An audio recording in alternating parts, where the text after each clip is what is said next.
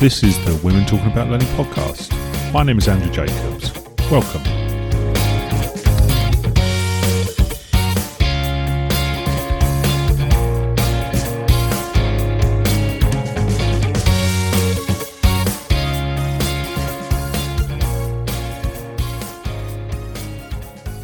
Hi everyone, and welcome to this episode, the video one of the Women Talking About Learning podcast. It might seem oxymoronic to be talking about video via an audio channel, but video is one topic that people have been asking consistently since we started the podcast. With 30,000 hours of video being uploaded to YouTube every hour, people seem to be producing lots of content.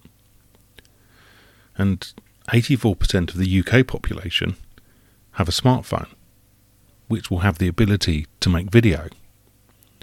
Now, whether that video is any good or not, that's another matter. People have told us they want to hear from experts in this area. So we went out and we got two great women expert guests to talk through video. Our first guest is Nikki Hobson. Nikki is a learning designer who's passionate about video learning. Nikki encourages smartphone videography via hashtag video walks, and that's an initiative where she gets people to record around a specific theme. She also offers smartphone video training, and as well as designing engaging training, Nikki's got interests in learning technology, resource curation, social learning, etc. Our second guest is Jane Davids. Jane has been involved in learning and development for over 20 years, mainly as a systems trainer, designing and delivering training for the travel industry. About 8 years ago, Jane set a company up, Ravion, with her husband, and since then has specialised in video for learning. Jane's a board member of the eLearning Network, and she's also a member of the Learning and Performance Institute. This episode was recorded in December 2020. This is Women Talking About Learning. This is Nikki and Jane talking about video. Hi, I'm Jane. Hi, it's great to see you, Nikki. Hello, how are you? I'm really well, thank you. So great to chat with you today and about our favourite subject, video. Video in learning. And I was remembering back to how we first met, and Friday mornings, 8 a.m, LD Insight, and it was clear that we both had a bit of an interest in video, and we then ended up meeting at Learning Technologies, wasn't it? Yes, the summer forum, I think it was, and I can remember sitting on a bench in the forum and us chatting what felt like forever, but felt like 5 minutes at the same time, because the world was just moving around us and we were just in this little bubble of our own, just talking video. Talking video, yeah. Yeah, that was a couple of years ago now. So, yeah, and ever since, it's always video. I was absolutely fascinated about your background, how you got into film and video. Yes, so one of the things we was talking about, I did my degree in television and film design, and from that started working in the film industry, in the UK film industry, short films, and did a couple of feature films as well, and then was told to get a real job, which essentially paid the bills, because a lot of film is who you know and your reputation, and to get and build that, it is more about working for expenses only, and when you've got rent to pay and bills, that doesn't really cut it. So I was told to get a real job. So I got the closest to film that I could get and started working as a manager in a multiplex cinema. And from that went into HR, went into training, started training all the staff, and then became a tutor, a trainer, designer, and kind of now full circle. So I design training, and my focus is video. The one thing that I am passionate about and love is trying to get as much video into learning as possible. But your background is very different to mine. It is. And so my background is systems training. So for about 20 years, worked in the travel industry, teaching people how to use their software, how to book flights and things. So very much for classroom training. So I would do some travel around the world. They were the wonderful days. We could travel, and but of course there's an expense with that. And I was invited by a client who I freelanced for to create some videos. And at the time, I had no experience in creating videos. I didn't even have a webcam or anything like that. We're talking about 9 years ago. But there was an opportunity, and I love learning. And so I said, yes, I'll have a go at this video for learning and make some screencast videos, which is the recording of the computer screen and adding voice narration. And the client had already chosen TechSmith Camtasia, which is a screen recorder and video editor. And I just really enjoyed using it. Really, it was fascinating how you could create a video tutorial. It was nerve-wracking, hated listening to my voice. And so from there, that's my background of video, and then just really enjoyed it. And so continued. And the film piece, it's more about making those video tutorials a bit more personal, engaging your viewer. So I encourage people to be on camera and introduce the topic and come onto camera sort of periodically when it's relevant throughout the tutorial, and then a closing, possibly with a call to action. So my journey for the past couple of years, and I think this is where we sparked our conversation about video, because I just wanted to learn so much from you, Nikki, about getting onto camera, the equipment, and that's where you had that knowledge. And so, that's what we've been sort of doing, learning from each other, haven't we, the past couple of years? We both have very different backgrounds of video. So a lot of people think video and think live action, how to, and it's not just that, is it? It's exactly as you've just said, the screen captures, the talking to camera. It's not just how to do something. And it's nice that we can share those ideas with one another and learn from one another. And both of us hate, considering that we are so passionate about video, we hate being on video. We do. And do you remember we went to Birmingham? We met at the video photography show. Yes. And we really pushed ourselves, didn't we? And we thought, we've just got to get over ourselves. We have to be on camera.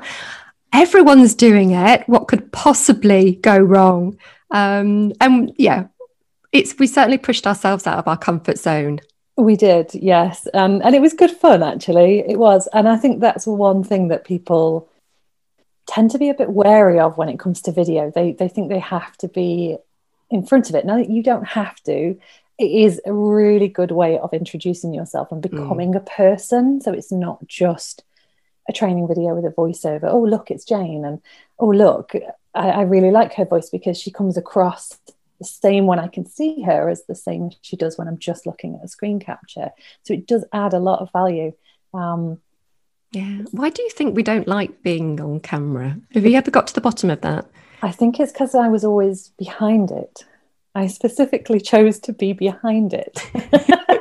So getting over the fact that it's just watching yourself. You're exactly like you've just said, your voice, your face, the ums, the ahs, the ticks, and all, because you want a perfect video, you sit there and go, no, stop it. And you hear yourself tick or and you're like, no. And you know how difficult it is to edit. So I think we are probably overcritical. Definitely. Whereas I think if we are, say, directing somebody else, we're like, no, just be yourself. But when we're doing it ourselves, it's like, no, I don't want to be myself. I want to be this perfect image. And it doesn't work like that. It's sometimes, sometimes the more natural it is, the better the video. Definitely. And I'm with you.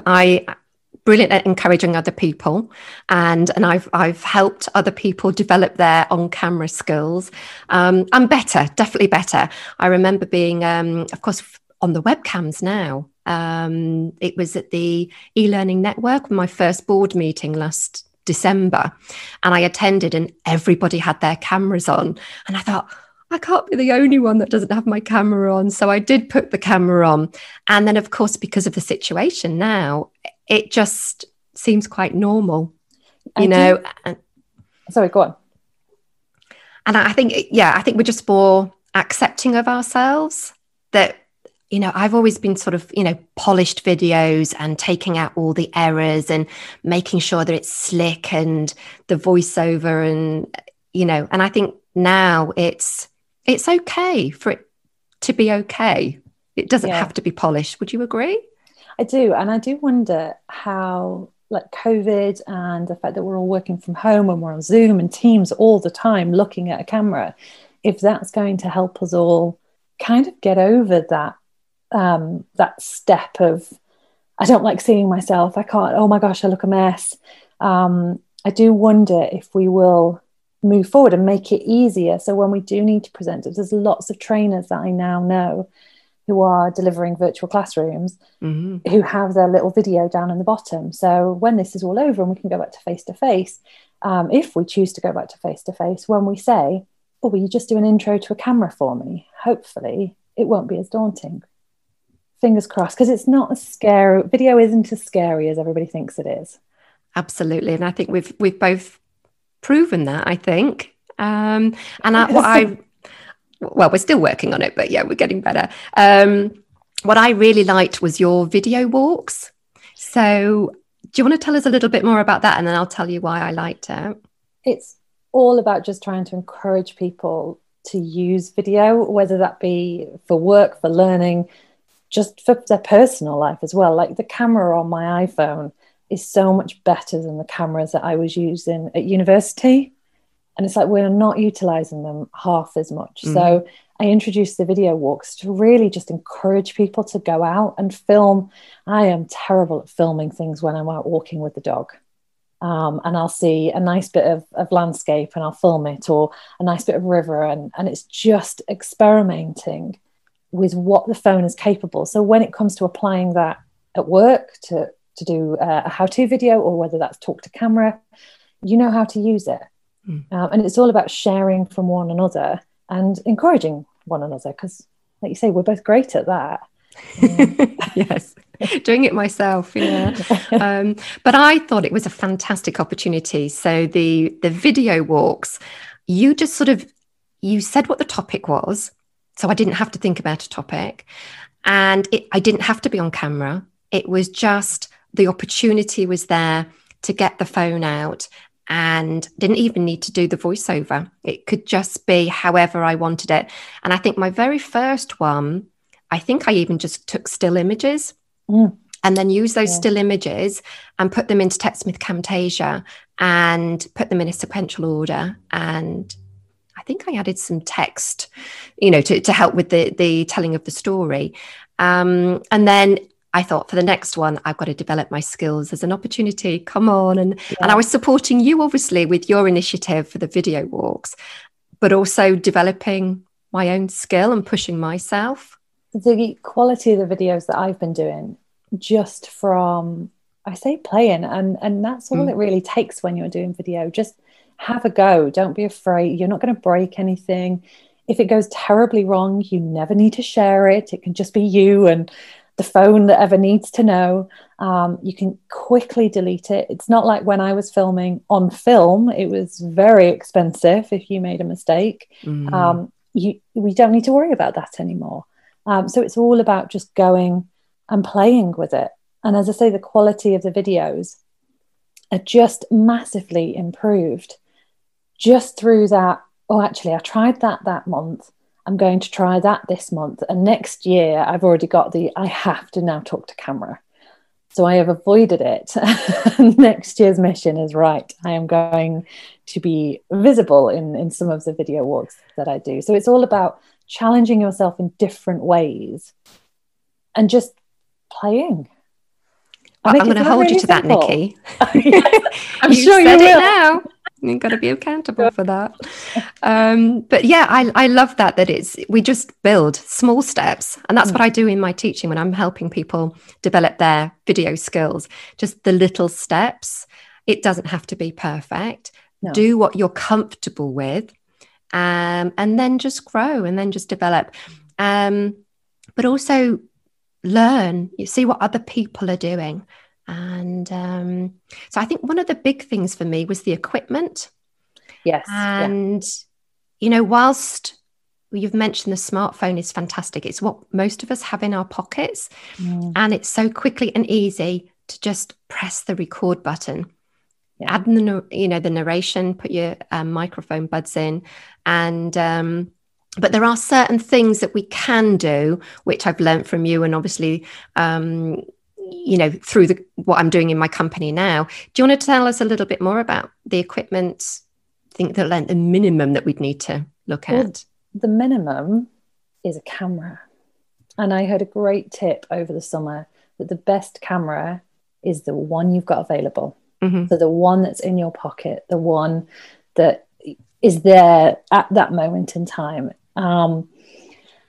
So that's the only thing you need. There are other things that will help you, obviously. You can spend thousands. As we both know, you could spend an absolute fortune, but you don't have to. You can use a smartphone rig. They're not that expensive from Amazon or eBay, and that will help you just stabilize your video so you won't get that wobble or that shake. The best thing you can buy is a microphone, because the audio is the one thing that people won't listen to. So if it's shaky camera, people tend to be a bit more relaxed about it, a bit more tolerant to it. Whereas if it's bad audio, they click off straight away or within the first few seconds. That's a really interesting point. And stability is the big thing that I suffer from motion sickness.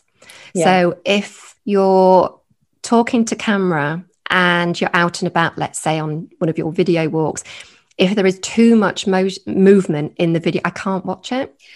So I have to turn it off. So I think it's something to think about. And so if I would probably say the stability and the microphone, absolutely. If you're using it, say professionally in work for learning, then at that point it's worth investing in some, because it does give it a higher quality. Like the whole video will just have a better quality about it, a more professional look, a more professional feel. The moment that you can hear clearly what's going on, a light as well. It doesn't have to be a massive thing. It can be, if you're not using your phone, the torch on your smartphone, just to brighten somebody's face up, just so that you can see the person, see the focus of that image or that video. And it just really does add to it. Most of the time, if you edit just smartphone footage, it's good enough. If you've got the content right and the context of the video, then people will watch it. If they're interested, they will watch it. I totally agree. And just going back to the lighting, I think one of the cheapest light is the natural light, isn't it? Yeah. So if you are by a window, make sure that you face the window. And but yeah, if you haven't, if it's dark, then obviously you've got to have the artificial light. But that you can pick stuff up, like, you know, the little ring lights, or even the light from your laptop actually gives off a little bit of light. Yes, it does. Yeah, they are coming down in price an awful lot. You can pick them up for £10-15, so you don't have to spend a lot of money at all on it, and that's if you want to spend money on it. Because we both love it, we do spend money on it. We buy gimbals, we buy lights, tripods, toys, essentially, that we can go and play with and get very excited about it. But you really don't have to. As I say, the best camera is the one that you have. Yeah, absolutely. And I think message is, you know, you don't have to buy this equipment. It just depends on the video that you're making. You know, you can, who's the audience, who's going to be watching it, and what quality does it need to be? Going back to the stability, that gimbal, we've both got gimbals. Well, I don't really use it. My husband is more into the equipment and the filming. He's that's more his bag. But that's where you can get stabilization. Is that right? Yes, that's right. Yeah. So you can get the smooth shots when you're walking, and I'm showing you, but I'm aware that this is a podcast, so you can't see it. But yes, it's that nice, steady movement shot. And you can zoom in and follow somebody walking, and you don't get that rocky, shaky thing. Yeah. But it's a wonderful tool, and they are, again, coming quite cheaply now. So you can, I'm going to say pan, so pull from like the left-hand side of the screen and move across to the right-hand side. And you can do that really nice and smoothly on a gimbal. But again, it depends what you're trying to do in a video. You might not want to pan it. And I think, to me, that's the thing that people tend to forget when they're doing video. I don't know if you'd agree with this, but they get so excited. Oh, we're going to do a video. We're going to do this. Right. Okay, let's get a camera. Let's get a light. Let's do this. And then they get onto set or wherever they're going to film and go, oh, what are we doing? What were we filming? What was the purpose of this video? And that, to me, is the most important thing. You have to do your prep. You have to know that what you're about to film is needed for a start, especially in learning. Is it actually going to meet a training need? Or are we just shooting a video because we want to shoot a video? We want to get the equipment out. I totally agree. And it's the same for screencasting, actually. So I would always make sure what the purpose of the video is. It's generally a process that I'm recording. So it'll be, how do I do something in a particular software? And I would have a storyboard. I'd work out what the objective of that video is, what's relevant for that video, storyboard it, and yeah, totally plan it out. I think it's so important. And I generally script my videos as well. So I know some people don't, but I think it's that sort of planning in me. I like to have, I know that I've included everything I needed to include. Yeah. And it also helps me with my ums and the ahs if I'm doing the voice narration as well. So what do you include in your planning? So when I plan, because I tend to do live action, it's where I'm going to shoot. So I'll tend to go into a bit of a recce of the location before, because I think, again, that's something people tend to forget. So they'll put themselves into a corner and go, well, just get out of everybody's way. When in actual fact, you want to be shooting the video in the place where it's going to happen. So I'm thinking, let's talk about retail. If you're filming like how to do something, you don't want to be tucked away in the back room. You want to be on the shop floor at a till point if you're showing somebody a process. So go and check out that space. Go and have a look. Look for plug sockets, especially if you're going to need some lights or some cameras or a power source of some sort. Because if you're shooting on your on your phone, although the batteries are getting better, the moment that you start using video, the power just goes. Drains it. Yeah. So check for power sources. We have in one of the stores for the company I work with an awful air conditioning unit. So I have to plan around the air conditioning time. What time is it going to kick in? What time is it going to go down? Because it just rattles, and that picks up on the audio. So it's one great thing. Go and find out where you're shooting. Plan, because I'm a massive believer in B-roll. So B-roll, most people focus on the main action, and they'll set one camera in one position and they'll just see the action through. Mm-hmm. And I like to edit. So I will use a second camera, or I will move the camera and get the action from ask them to do it again, and shoot it from a different position. So that then is B-roll, which I can cut into that main footage. Yeah. To me, that adds so much more engagement into a video, because the viewer just has a different viewpoint of things. Yeah. Yeah. So I will always plan what kind of shot I want. So if I want a close-up, if I'm doing a how-to video, if I want a close-up of the hands, for example, at that point I'm going to need to move my camera. So I will plan essentially my setup position. So I will ask them to do the action from this point, then I'll move my camera, and then I will pop them, pop the camera somewhere else and ask them to repeat it. The people that I work with get really tired of me because I'm like, you know what I'm going to ask you, but can you just do that again for me? So I always ask them to repeat it a couple of times, because the first time they get really nervous. So it's like, okay, that's fine. We've got it done. That big scary button has gone away now. Now let's do it again. Now you've eased into it. And then they ease into it and they go, oh, actually, I should have said that. And it's like, it's fine. Let's do it again. We have nothing to lose. It took you 30 seconds, a minute or something like that. Let's just do it again if that makes you more comfortable.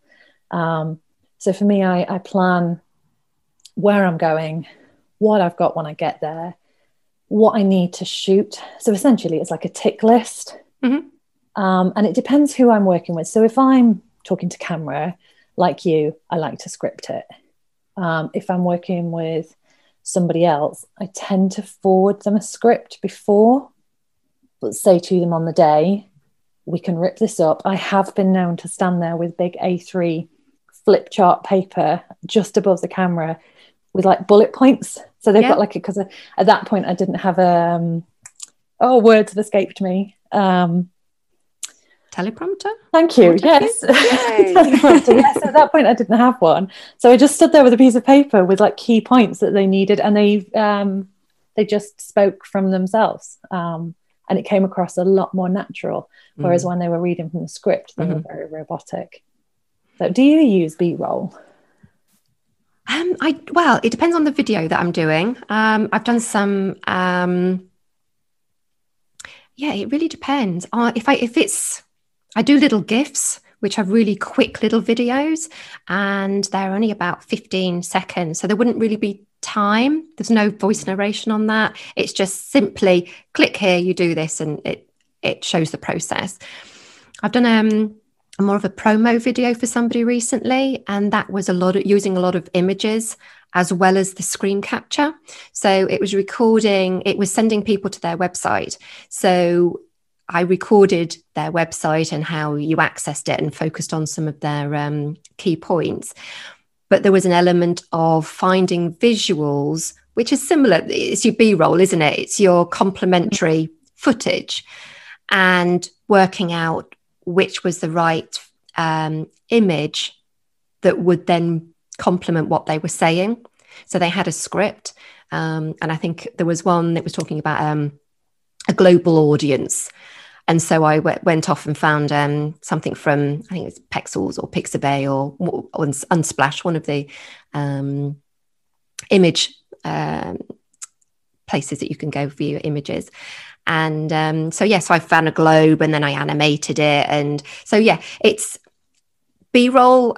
I think it can be a variety of different things. So, it depends on my video, but definitely worth something to think about, because if you've got somebody maybe doing a lecture for 30 minutes, it's quite hard to just watch somebody for 30 minutes. Yeah. So then if you can then use some visuals that can explain and enhance what you're saying, I think that makes a huge difference to keeping people's engagement in watching your video. Would you agree? Definitely. Yeah. And during COVID, this is one thing I'm seeing more of. Just, we want to record our Zoom call and somebody will watch it for an hour, and it's like, I think we need to put something else in here, because it's a long time to ask somebody who would never sit down and watch a television of just one shot. And when we do a film in it, it causes, like 1917 was a recent film where it was one continuous shot. Yes, I haven't seen that yet. It's fantastic. You need to see it. It's just technically marvelous. But when it happens, it becomes this massive thing of, oh my gosh, a director has managed to make it look like one seamless take, because it just doesn't happen. Because most people realize, to get that engagement, to draw people in, we need to change the image. And there is a time frame where they say that you should flip the shot, and I can't remember what it is. It's quick. It's less than 3 seconds. Yeah. If you think about, watching films, something's changing quite quickly. Yeah. But obviously it depends if you're, what you're focusing on. I think a lot of the things that I tend to do, the image might not change, because I might be explaining what's on the screen, but I'll use things like text and text boxes and arrows to annotate what I'm drawing attention to on the screen, or I might zoom into a particular area to capture that focus. So whilst the overall image isn't changing, you've still got movement on the screen, because video is about movement, isn't it? And even if you've got I remember the Ken Burns effect. If you have that, and you'll be familiar with that, having that still image, you can still make a still image look as if it's moving by adding that slight slow movement, which of course you do in post, in editing, don't you? Yeah. So the Ken Burns effect, I don't know if it's just an Apple thing or if it's across all devices, but essentially it's a photograph that it does just slowly, like, either zoom in or pan to the left or zoom out, depending on what it's normally an automated. I know you can manually set it, can't you, in some editing software? So iMovie do it. It's something that I think you manually have to do in other editing software like Premiere and... So I do the same in Camtasia. So I would add the keyframe and work out the speed that you want it to move. But it's sort of going back to that, a still image is okay, but don't leave it as a still image too long. Your viewers they just need movement. And that's what the Ken Burns effect builds in for you. And if for whatever reason you have to have it on that still image, at that point you need some other sensors engaged. So audio, whether it be your voice, if you just change your pitch and voice or something like that, but something has to spark and draw that viewer into that video. Yes, adding those little sound effects in. Yeah. Do you use sound effects? Yes, I do. Yeah. Essentially, if something hasn't come across clearly in my microphone, I will tend to add it in post afterwards. So while I'm editing. But just going back to a comment that you made earlier about Pexels and the other websites that have like royalty-free images and things, have you noticed that they now do videos? Yes. So, yes, and I have used some of them. Yeah, you don't have to go and create videos anymore. It's not like you have to go and edit. If you use websites like that, you can lovingly steal with credits, but use those to pop into your training materials just to bring things to life a little bit more.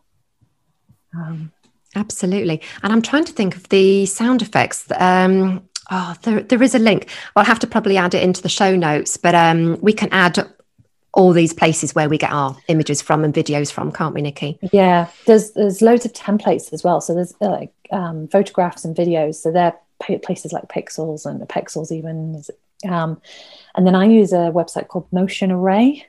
And that's where you can get some sound effects from. You can also get templates from. So if you wanted to edit something in a certain style, they have Premiere. Like, it's essentially a mock project that you can go and put your videos into, and it will add an effect. That sounds a bit like Camtasia. So we have templates in Camtasia where you can just, like you say, sort of steal. So it's already there. You don't have to go and create your intro and your outro and your lower thirds and your titles. Is that similar? That you just and then you customize it, so you can go in and say, these are the colors that I always want to use. Because that's one thing about my videos. I like to have consistency. So I would always encourage clients that I always get their branding colors, any logo that they use, so your viewer, then if there's like a series of videos, they are familiar and they sort of know what to expect. But it's a great way of also obviously getting your branding out there as well. And it's a great way of getting ideas. So even if you think, can I adapt this to something that I'm doing? So even if you just spend 10 minutes just scrolling through, you're like, actually, I really like that style. I'm going to lovingly borrow that and adapt it slightly, because I don't need the entire thing, but I can just steal this little element of it. So I'm all for that. And I think I get a lot from watching videos. And then do you ever try to recreate that? So I'll see something and think, They've said they've done it in Camtasia. So how would they have done that? All so I've the got time. a real curious mind. And then, I'll try and recreate that. Yeah. And Always it is learning. that playing, isn't it? Oh, I've seen that and I want to see how I can do that. And if I can make it better or if I could adapt it for this. Yeah, Wow. Absolutely. So, Nikki, I was just wondering, do you see anything different being a woman in film industry? I mean, for me particularly, I haven't, other than I tend to speak to more women that are camera shy. But in the industry where you've been behind the camera, is there anything that you've experienced that you want to share? So whilst we were working in the film industry, you found a lot of women were obviously drawn to like the makeup, the costume design, the set designs, things like that. When it came to the technical elements, let's say behind the camera, the director of photography, the sound, they were on the majority men. So there was one person that I knew that was a camera woman. A lot of the time she didn't struggle, but it was more difficult for her because they tend to assume, and I found this working in organizations, if I'm going in with, and I've been lucky enough to have a great kit. So I've had a professional camera, lights, green screen, a full rig that I've had to traipse up 3 flights of stairs and things like that. So I find that if I'm doing that, lots of people offer me help. Oh, are you okay with that? I'll help. And I'm like, no, I'm fine. Whereas my colleagues who are male, they don't get that. And then I turn up with all this equipment and they're like, are you sure you're okay setting this up? And I'm like, yeah, I'm fine. So I think there's a lot of, it sounds horrible to say, but you're a woman. Are you sure you know what you're doing? And really? It's like, yes, I'm perfectly capable of setting the lights up. But I think it's, I don't know whether it's I feel like I should help you because it's obviously a lot of kit and it can be quite heavy, depending on obviously how big the lights are or the camera kit is. So I think there's that. I want to help you, whereas my male colleagues have never been offered and it drives them insane. Interesting. And there's that technical side of, if I get into conversations about editing software, sometimes you can see them going, oh, you do know what you're talking about. I think it is still a male-dominated area. Bringing it to learning, it becomes very different. Because at that point, it's very much an open, the genders are split equally. But if we're just talking video, I think at that moment it's males. It's changing. It is definitely improving, and there's a lot more women out there, and a lot more women that are getting their voices heard. And that's fantastic, isn't it? And I think a message to you and I, really, just to give it a go and just to, don't be shy, and always remember that you can. Just don't share it. Just delete it. Just practice. Yeah. If it means just getting on a Zoom call, turning on that camera, just have a go. Is there anything other advice that I would say the best place to go, surprisingly, is YouTube. Look at videos. There are videos about everything. So how to actually shoot things with your camera, how to set your exposure, your focus, how to get the best footage in low light, how to edit, depending on whichever editing software you want to do. There are so many how-to videos. You've made a career in how-to videos for an editing software. There are thousands of things on YouTube, and YouTube is the perfect example of why video in learning should be more prominent. Absolutely. And I think I would probably just add, just start small. Don't aim too high. Find something that is achievable. Whether that's just, I'm going to just turn the camera on and just set it up, but then just make those little steps and think, actually, do I need to look at my background? What's in my background? And is that all relevant for the camera? And just little steps is what I would say. And I just want to continue this journey with you, Nikki, and improve getting on camera and see other people, women in particular, obviously, getting on camera a bit more. Yeah, no, me too. And it's like from where we started as the summer forum to where we are now, both of us have grown massively, and I have no doubt that we will continue to do that. We will. And on that note, it's been an absolute delight talking to you, Nikki, and you, as always. And I hope we can catch up again. And definitely share some more video tips and continue learning together. Yes, definitely. It's been great catching up. You too. Talking Take care. About our favourite subject, video. Yes. Take care. All right. Bye. Bye. See you. I've mentioned before how lucky I am to be in the room when our guests are recording. And this one was no exception. Again, apologies if you're expecting a half-hour podcast, because this went on way over that. What I thought was great was the honesty from both of my guests, saying how uncomfortable they felt in front of the camera. Because it's exactly the same how uncomfortable they felt for recording. I know even up until the day before we published this podcast, our guests are nervous. Even to the point of mentioning imposter syndrome, which was the episode we did in December. Did Nikki and Jane cover everything you needed? Is there something else you would like to have asked them? They gave us a ton of links, and go to the show notes and you'll find all of their notes in the show notes. Also, you'll find their contact information. You can find both Nikki and Jane on Twitter. Nikki is at Focus and Develop, and Jane you can also find as Jane Davids. That's both at Focus and Develop and both at Jane Davids.